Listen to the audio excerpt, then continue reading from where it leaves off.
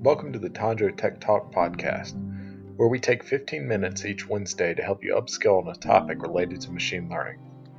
We'll also sometimes include longer lectures and talks we give on other subjects.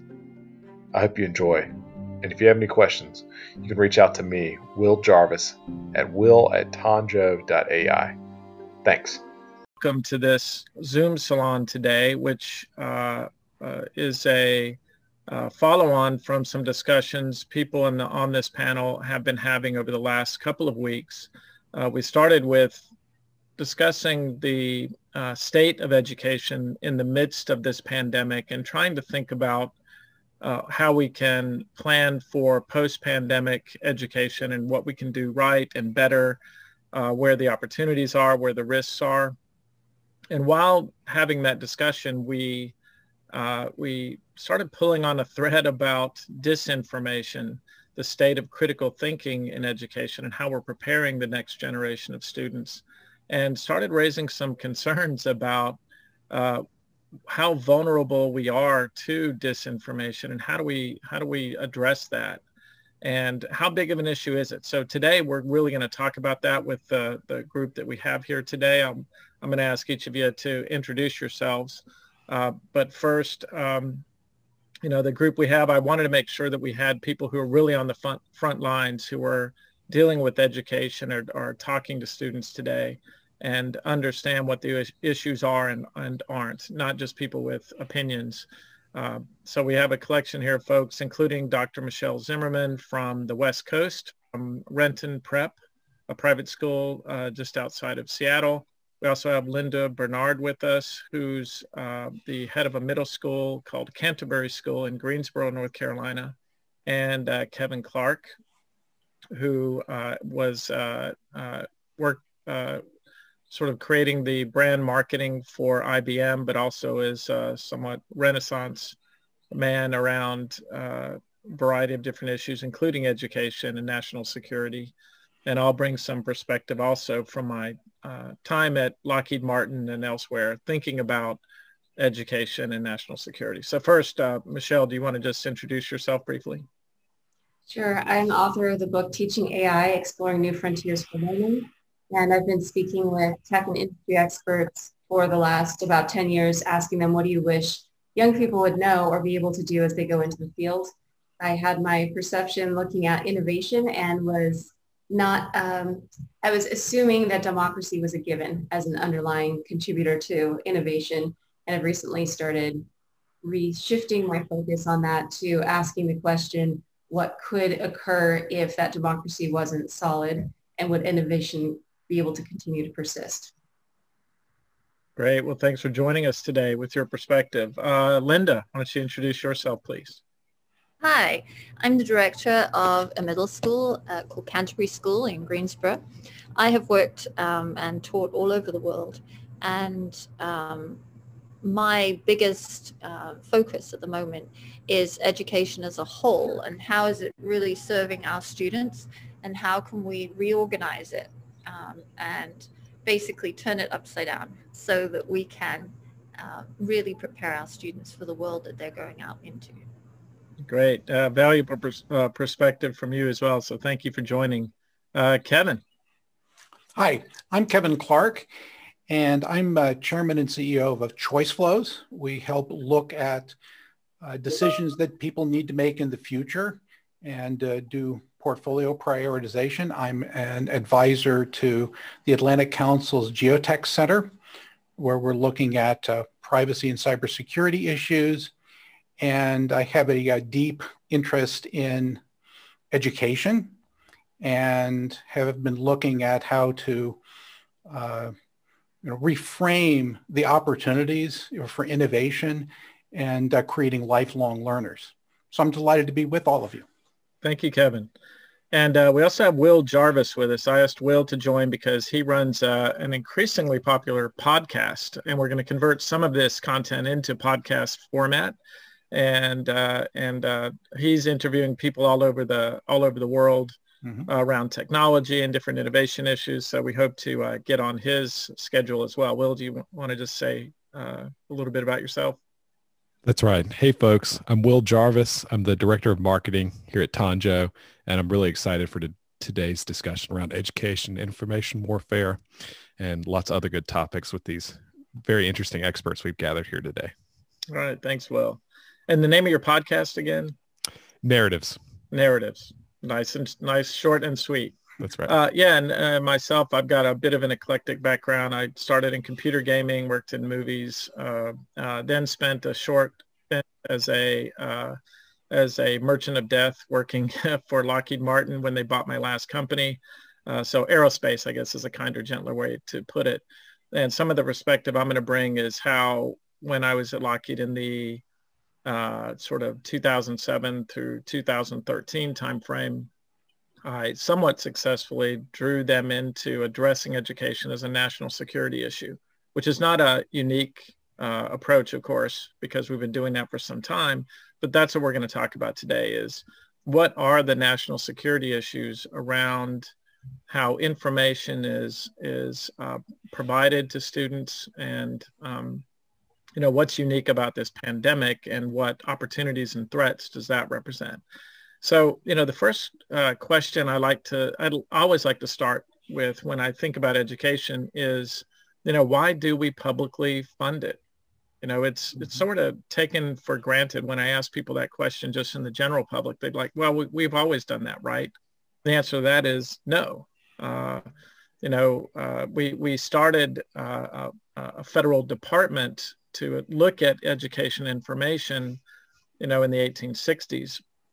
But the cabinet level Department of Education really wasn't formed until 1979. Mm-hmm. And there were some early responses, again, as a national security issue after Sputnik was launched. And we said, hey, we're losing this race in science and math. So we had more of a federal approach to organizing around education and framing it as a national security issue. But I'd love to hear from each of you. And I know we've got, two educators in the private sector, but why do we fund education? Why do you think it's important in a democracy? And I'll start with you, Dr. Zimmerman. I think that one of the key pieces that as education has shifted, we've wanted to have a group of people who can help support and sustain a democracy to make sure it thrives and continues on. And there's an understanding that cannot fully occur to the best of its ability unless you have an educated group of citizens. With a huge debate of are children who aren't wealthy able to actually learn? Do their brains have the same capacity? That became part of the central debate at one point. And when people got to the point of saying it's ridiculous, all kids have the brain capacity that other kids do. The biology is the same. They should be able to handle this. Let's try it. People thought they were radicals. So I'm thankful for the group of people who fought for that to show that kids do have that capacity, because the underlying foundation was intended for that, first of all, for helping that democracy to persist, but then secondly, how do you help the infrastructure and the development of the country? There have been things that have shifted along the way for the perspective or the view or the goals for public education, and some of those ideas may have been lost from time to time, or people lose the purpose of why are we doing what we're doing, to the point where it becomes, well, to make sure the economy keeps going so that we have babysitters. So there are a lot of different debates and questions surrounding this and how education has shifted across time. Great. So Linda, you've, as you mentioned, you've had this great experience teaching and molding young minds in Africa, in the Caribbean, and now here in the U.S. What do you think is unique about your experience of how we teach here? And are there any major differences that you've seen from your perspective? Yeah, there are some huge differences. I would say, to answer your question about publicly funded education, most of the places I've worked, countries I've worked in, the education has been publicly funded in some way. And I mean, the obvious answer to me is that it levels the playing field. It allows for us to have some hope in the future, and in our students and in our children and in the next generation. And if we're not supplying them with at least a basic level of education, then what are we doing? and where is our world going to go? So I think that it's a human right to have education. Not just I think it's a human right to have education. And however, as a society, we enable that. That's what we need to talk about. And, the quality of that education that we are enabling is important, and it's very relevant. And again, the relevance of what we're teaching to students is important. And I have seen great differences in the countries. I do think that there is a need within the United States and across the world to change education so that it is more, students are taught to think critically, they are able to reflect, they're able to curate information and really keep up with technology, and finding ways for us to use technology in education, I think has reached a point where we really have to do that. We really have to start using technology for all it's worth to enable a better education for our students. Great. Yeah, I like what you said there about a human right, because I've often said that in an information age, having access, being able to have access to things like the internet and information you don't have is becoming a human right. And it's a human rights issue because it increases the digital divide. But let's get back to Kevin. Let's talk more about this sort of, element of education in a democracy. I mean, Jefferson said only an enlightened people could successfully assume the responsibility of self-government, right? And he also said democracy cannot long exist without enlightenment, which is it's more than just a basic education. Enlightenment, to me, is something far greater. And that it cannot function without wise and honest officials, that talent and virtue needed in a free society should be educated regardless of wealth, birth, or other accidental condition, that other children of the poor must thus be educated at common expense. That goes well before the formation of the Department of Education and even when President Johnson started a federal program. So what do you think, Kevin, in terms of how important it is that we have some federal involvement in the funding of education? Well, the federal government certainly has a role to play in terms of creating a framework and a direction for creating citizens, right, that at the end of the day need to have education as foundational for their ability to function well and to be decision makers. We talk about the democratic experiment, because what we have in our Constitution has become the foundation for other democracies around the world. They're still looking at what are we capable of doing and bringing forward. But it's also interesting to remind ourselves that we're a relatively young country relative to other places in the world. I've lectured all over the world at the university level.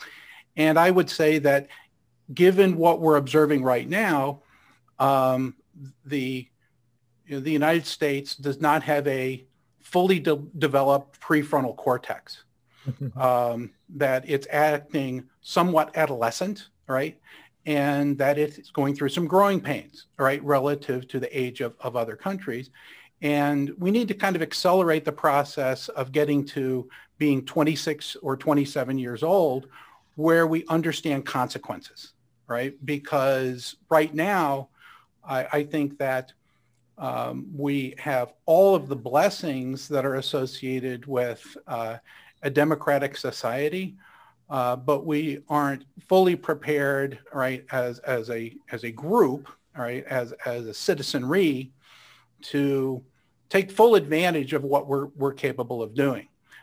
So yes, I think that we need local ability to address the needs of a community, and we need a national framework, and we need to re-embrace, right, the need to teach civics in a meaningful way all throughout the educational process, and to be lifelong learners throughout our lives, as opposed to thinking of education as a point in time. Great. Thanks, Kevin. Will is prodding me here to remind me that, anytime I bring up Jefferson, I should mention that the original ideals were, of course, based on white males, right? And now we've got this expanded need and I think real sort of ecosystem interest in making sure that everybody participates in democracy. In order to do that, they all need to be educated to that enlightenment level so that they can participate fully. But let's switch now to the problem. The reason we're all gathered here today is to say, is there a problem, right? We saw the storming of the Capitol. We've seen the rise of QAnon. Not making this political, but let's just think about, how a democracy functions in an era when misinformation and disinformation is abounding, and it's happening within, and it's being inserted from without. So I'd like to hear from each of you what you're hearing and seeing in education, and whether or not we think this is an issue. Is it a national security issue? And again, back to you, Dr. Zimmerman. One of my big concerns during COVID goes back to what you just mentioned about some of those ideals being situated around the lens of one particular group. And as we're seeing things happen with COVID, the inequities have been there. There have been divisions in access and in the type of education people are getting. But the ones who maybe weren't as aware of that are becoming more aware of it because of COVID, and because the things surrounding COVID have amplified not only who we are as people, whether we're fighting for the positive or turning inward, whether we are having the access and really reaching out to the ones who don't normally have access, or whether it's separating to have more access for those who can easily afford or reach it, and then the others, let's let them figure their own out. So that divide is becoming even bigger. And for those who have been calling for the changes or concerns, there's a frustration as in, why are you just seeing this now? This has been going on for years. And so why is this anything new to you? So I think that became some of my question early on. And I was talking with educators who were working directly with groups of students who are experiencing this daily. My students are large percentage of families who have moved to the United States for the first time. They didn't have family who was born in the United States. A lot of different languages they speak. So even though we're an independent school, it's a very different dynamic of students than what you would typically think there. And from that point, trying to determine whose voices are being heard in the conversations, what are the things that are being said, and how is social media influencing the way that people are getting their information and sharing it on to others? So the bigger concern there became when I started seeing people post to not trust doctors, not trust anyone in leadership, where it went from supportive leadership to like the Democratic Party in Washington State to anger towards those decisions and processes. And so I started getting worried about the way people were maybe thinking about it, and reached out to you and to several other experts in the area to see what they're noticing. Is it possible that something in artificial intelligence could be nudging or helping to target people who are going towards extremes and polarizing, making it harder to come to a consensus about where help and support needs to come? Okay. So so there's a couple of things you said there that I want to put a pin in. And again, what we want to do today is sort of frame the problem as we see it. But you mentioned, expertise, distrust of expertise as an increasing problem. And tech is maybe a Faustian bargain, right? The fact that we have all this incredible technology, and instead of curing cancer with it and populating the stars, we're using it as a mirror to look at each other and to reflect the things that we already believe, and to maybe ignore the things any sort of new information that might challenge those belief systems, what we call, I think, epistemic closure, right? So let's put a pin in those as we move forward and talk about these, because I want to get to the technology bit in a second. But Linda, what are you seeing in education in terms of disinformation and children's capacity to think critically about information that's presented to them? So I think Michelle's right in that COVID has kind of amplified the inequity in education. Having students have to go home to learn meant that a lot of them suddenly didn't have access to the internet, and school districts weren't supplying technology to enable the learning. So we saw a great disparity in resources, really, and that definitely was something that we need to look at. I see it more as kind of, there are two main issues. There's and it all is underpinned by how we are choosing to educate our students. I think that education today faces a dichotomy. You've got this idea of personalized and individualized education, where each student is developing their own kind of learning worlds, and it's all centered around the student and the individual. We're trying to balance that with also teaching a student about society and how to be a useful member of a community, and how to contribute to a community. So those two things are polar opposites. And I'm not sure that we are, as a country, doing the best job of educating both those things. I think that we're doing a pretty good job of raising some egocentric students and learners with not as much regard for the community whole as we need there to be. That said, we also see a lot of students with a voice on lots of different topics.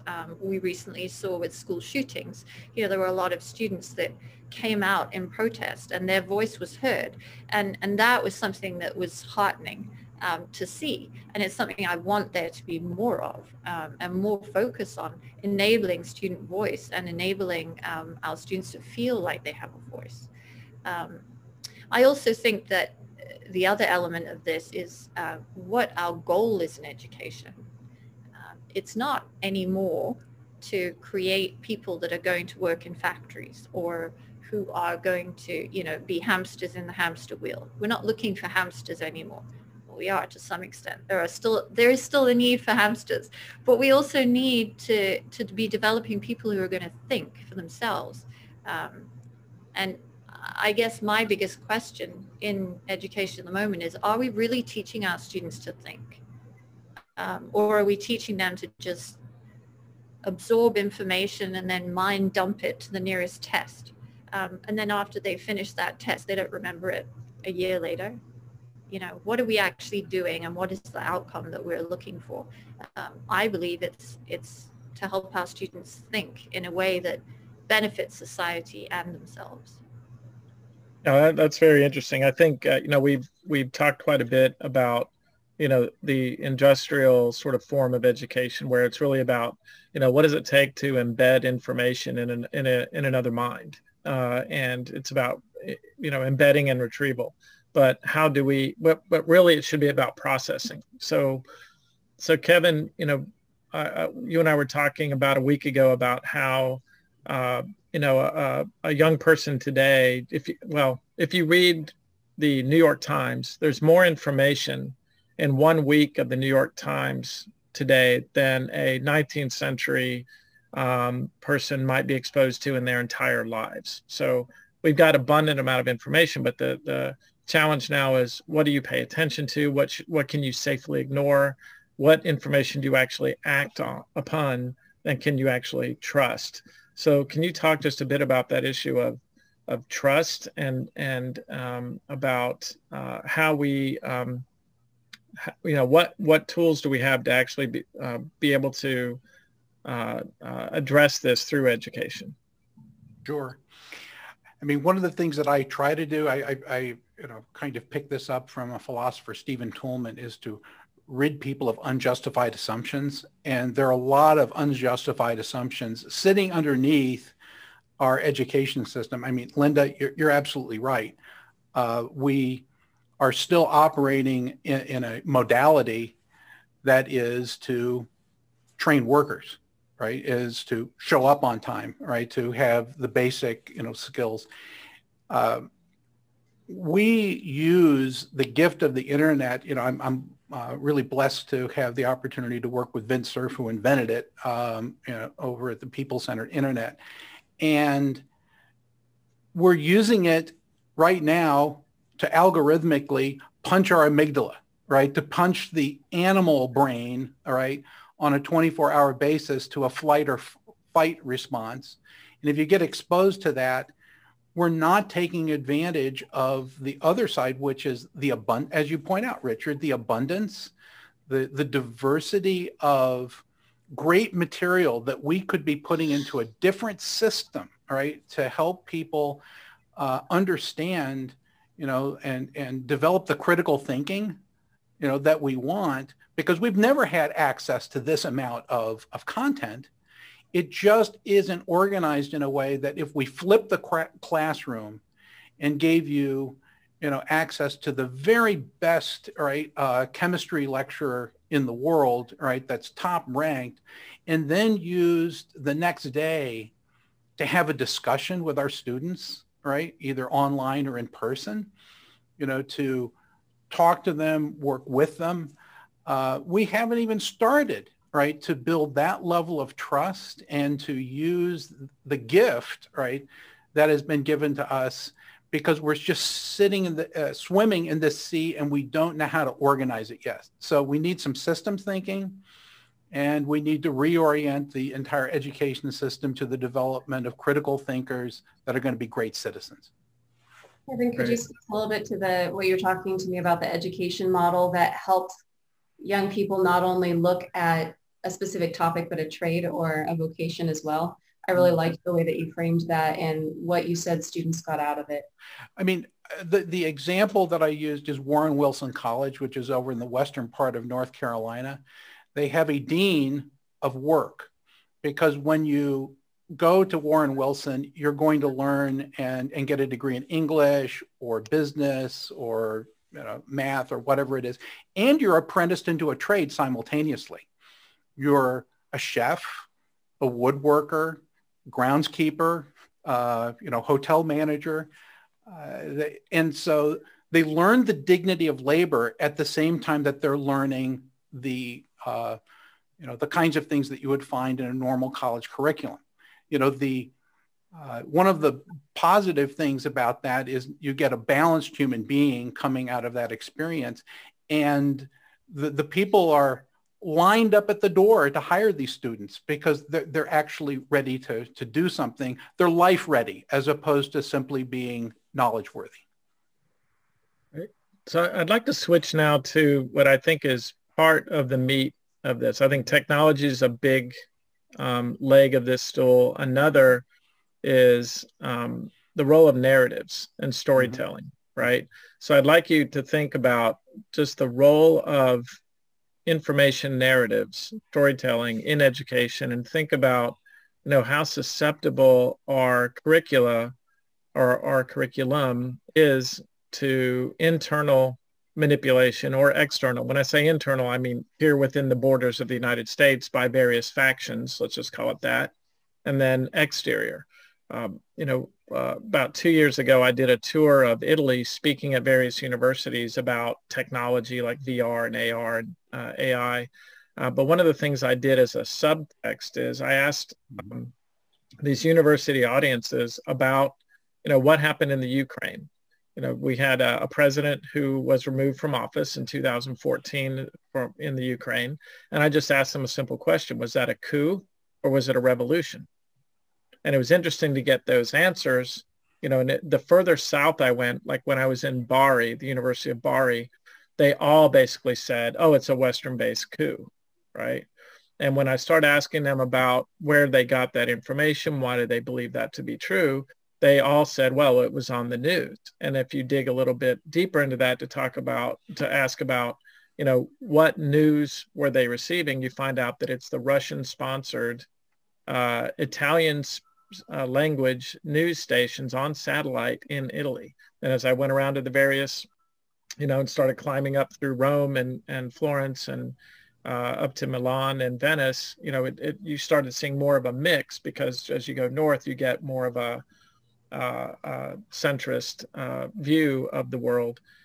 But it was really interesting to see those narratives and then understand that there was no competing narrative coming from the West, that it was a revolution that was sponsored by the people to overthrow this dictator. So not a dictator, but a Russian-sponsored person. So, of course, the reality or the truth is probably somewhere in between. But what should we be doing or thinking about, and how susceptible are we to internal disruption and external manipulation when it comes to storytelling and narratives, whether it's science or even history? Dr. Zimmerman, what do you think? I am really interested in this topic because of some of the things I've done with my students over the years. There's a website that's intended to be a hoax. It's called the Pacific Northwest Tree Octopus. It was designed for that purpose. I've talked to people in tech conferences over the last several years. They're saying, oh, it's so well known. That's kind of overdone now, and kids know not to fall for that. And I test that theory almost every single year, maybe every other year, so the kids don't remember it as well. And without fail, they fall for it every single time. Or even in the Pacific Northwest, they have those same types of trees. We know the location. So I would hope that even being in that place, in reality, you would question what you're seeing as an octopus that lives in the pine tree. And yet, just having an example, you can go through misinformation and disinformation and explain what that means, what to look for, and they can nod their heads and say, yes, and I would never fall for something like that. But then you give them a website and say, tell me 3 things you learned. You can either use just the resources I give you, or you can find your own. And partially because of wanting to go the path of least resistance or get something done as quickly as possible, most kids default to saying, I'll just take what you give me. Especially if they've come from another school system where a teacher hands them something and you make the assumption that what you're handed is true, factual, and accurate because the teacher gave it to you, especially if those narratives are reinforced at home. But even with having training in advance of saying, these are reasons it's important to make sure you're looking for other information and not just taking something that someone hands you. You can cognitively say, yes, you can get a 90% on a test, you can get 100% on a test, and then not know how to apply it. Which goes back to what Kevin was mentioning. You can have civics classes and you can have citizens who come out knowing the right answers to put in a blank line. But when it comes to actually enacting it, it's an entirely different scenario. Mm-hmm. So when your amygdala gets punched and you start getting this emotional reaction, their responses were things like, oh, we really need to save these octopus because they're becoming endangered. And there's a section on the website where we can donate money. Let's create a campaign and raise money so we can donate it. Even with the training in advance, there's not even a question of, is this a real organization? Where might the money be going to? So when I ask them, what do you think I meant by what are 3 things you learned? They will default to the idea of finding a fact in the text that you give them because so many kids have been trained that way by their teachers across time. Instead of saying the 3 things I learned were, there are websites that are hoaxes. If I type in and look for my own search, just on the first thing I'll find is that it's a hoax website or don't believe everything you read. Those were the things that I was looking for. So it speaks to me that there's something much deeper in the way that we've asked kids to understand and process information.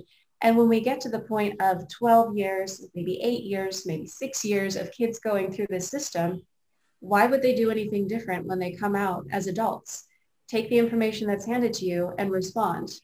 And kids will either tend to conform to that style or rebel to go one way or the other. They'll be involved in cliques or feel like they're outsiders. That's the system that's been designed for them. So why should we be surprised that adults are not sure how to respond any differently in society once they get out of that system? Yeah. If I could just do a follow on to that. I'm a big fan of narrative that is informed by, data that is not simply confirmation bias, right? That you're grazing, right? All of the different places that we should be encouraging people to have a diversity of inputs, right?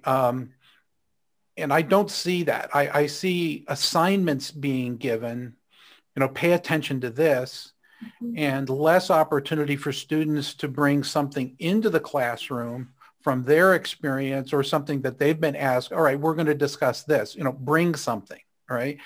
That kind of community sourcing, would create a really big difference. I'm just going to tell you that the best class I ever took was from a guy named Ed Ruzick. And Ed decided before I took earth science in the 9th grade that geosyncline theory didn't work anymore, right? That wasn't the way the earth worked, that he liked this new thing called plate tectonics. And we chose to learn that together. He said, we're going to learn this from Scientific American and articles I'm going to bring in because I'm convinced this isn't right. We're throwing the textbook away. And that was the most vibrant class I ever took because he was deeply involved in it and we were learning together, right? How can we move the teacher into a learning together modality as opposed to teaching to students? No, that's really interesting. So, yeah, Linda, I'd like us to switch now to thinking about this idea of textbooks and teaching for a test, right? Preparing students to take tests. I think it's really interesting to find out, as I was speaking to some ex-Pearson executives recently, that Pearson is more or less out of the textbook business. They sold off to some private equity firm because they found it's no longer profitable to sell textbooks in the US because you can't just focus on Texas, Florida, and California anymore, because now you've got 12,000 or more, however many districts there are now, really making their own independent choices around what goes into their curricula. So, are we still teaching for tests, and what threats does that create? And what can we do? I mean, is project-based learning and some of the other methods we're beginning to use, is that enough? What are you seeing, Linda? Yeah, so I think that the biggest danger in this is that we put a Band-Aid over the problem.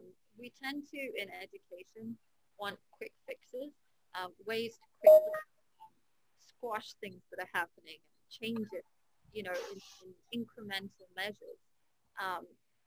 Whether that's because there's an urgency in teaching students that are in front of you, whether it's a resource problem, there isn't enough funding going into education, and also traditionally change is something that takes a long time in education. For some reason, educational software is always the last thing to be updated, and any kind of real innovation happens outside of education, which seems to me to be crazy, but it is the way of it, and then it filters into education after that. So we're unfortunately left as teachers or as administrators putting Band-Aids on problems instead of looking at it from that 30,000 foot view and going, yeah, okay, so what we're teaching our students right now isn't really going to help them be good citizens or think critically or process information more effectively. So let's completely change it.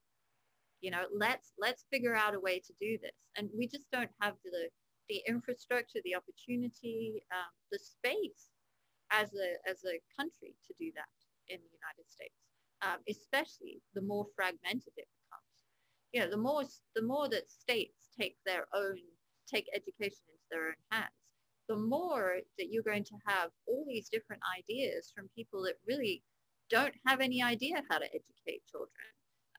You've got politicians saying, this is what we should do. No, they don't know.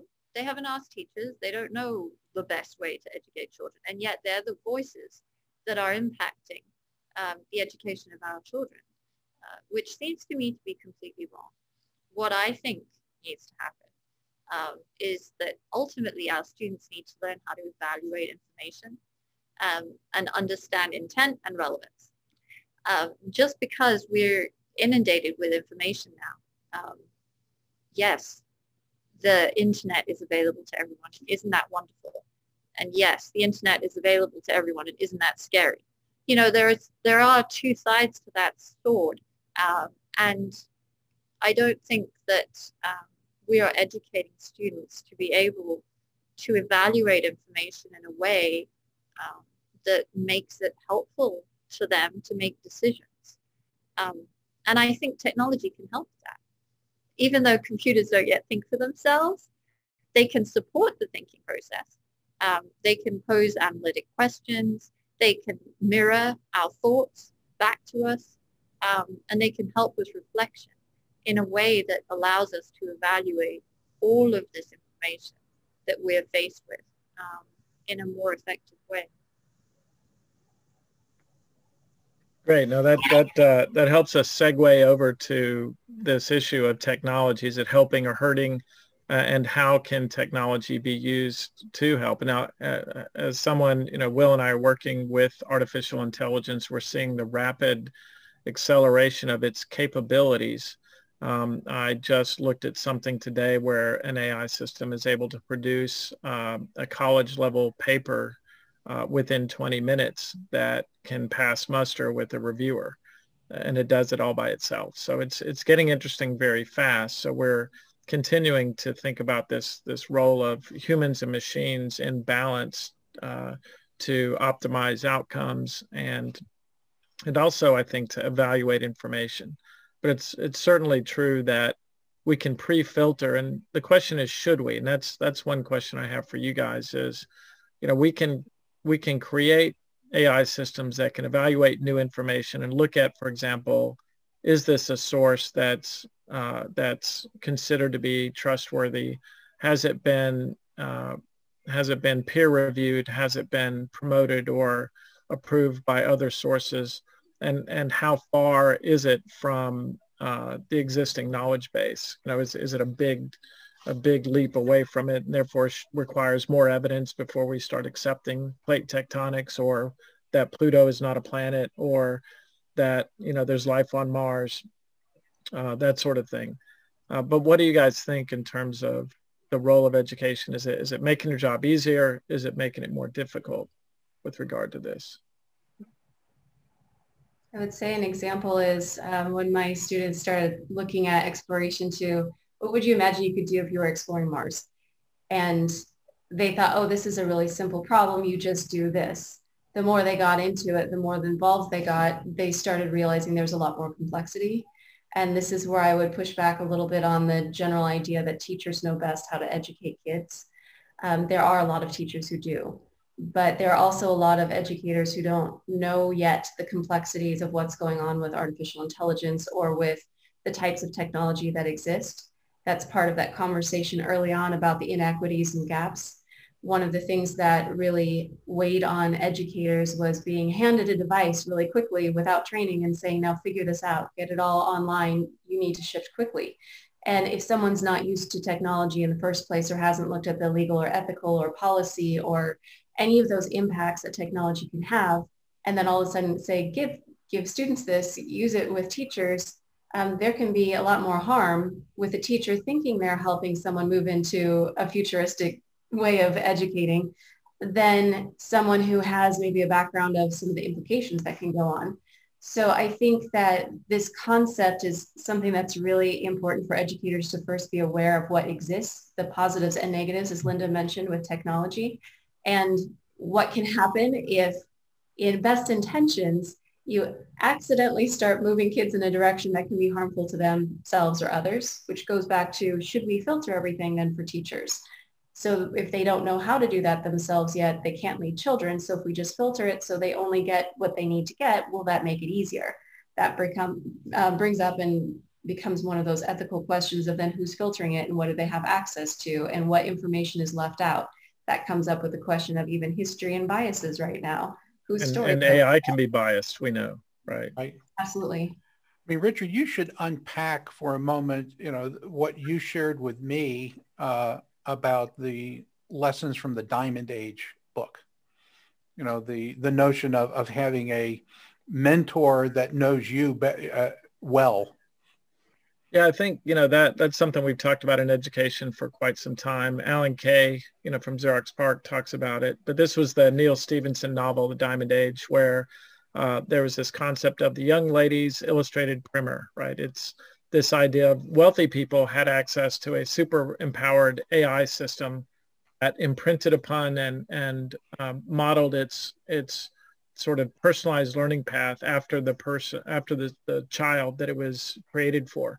But it wasn't just AI, helping you as you walk down the street and describing things around you and teaching you the various elements of the curriculum. But also there were these concepts of vectors, right? Virtual actors who were teachers who could come in. So you need a lesson on physics, where here's Stephen Hawking, giving you a lesson on physics, and if it's mathematics, it would be, some perhaps a real person, or even a virtual version of John von Neumann or Sir Isaac Newton or something like that. That's advancing your knowledge. And when it senses that your anxiety or boredom are increasing, then it would like switch over to some entertainment mode and tell you a story or sing you a song or whatever. But it's all about the shortest path to mastery. So that vision is what was behind the one laptop per child idea, that, if we just have this piece of technology that's easy to use, and let's like sprinkle it across Africa and everywhere.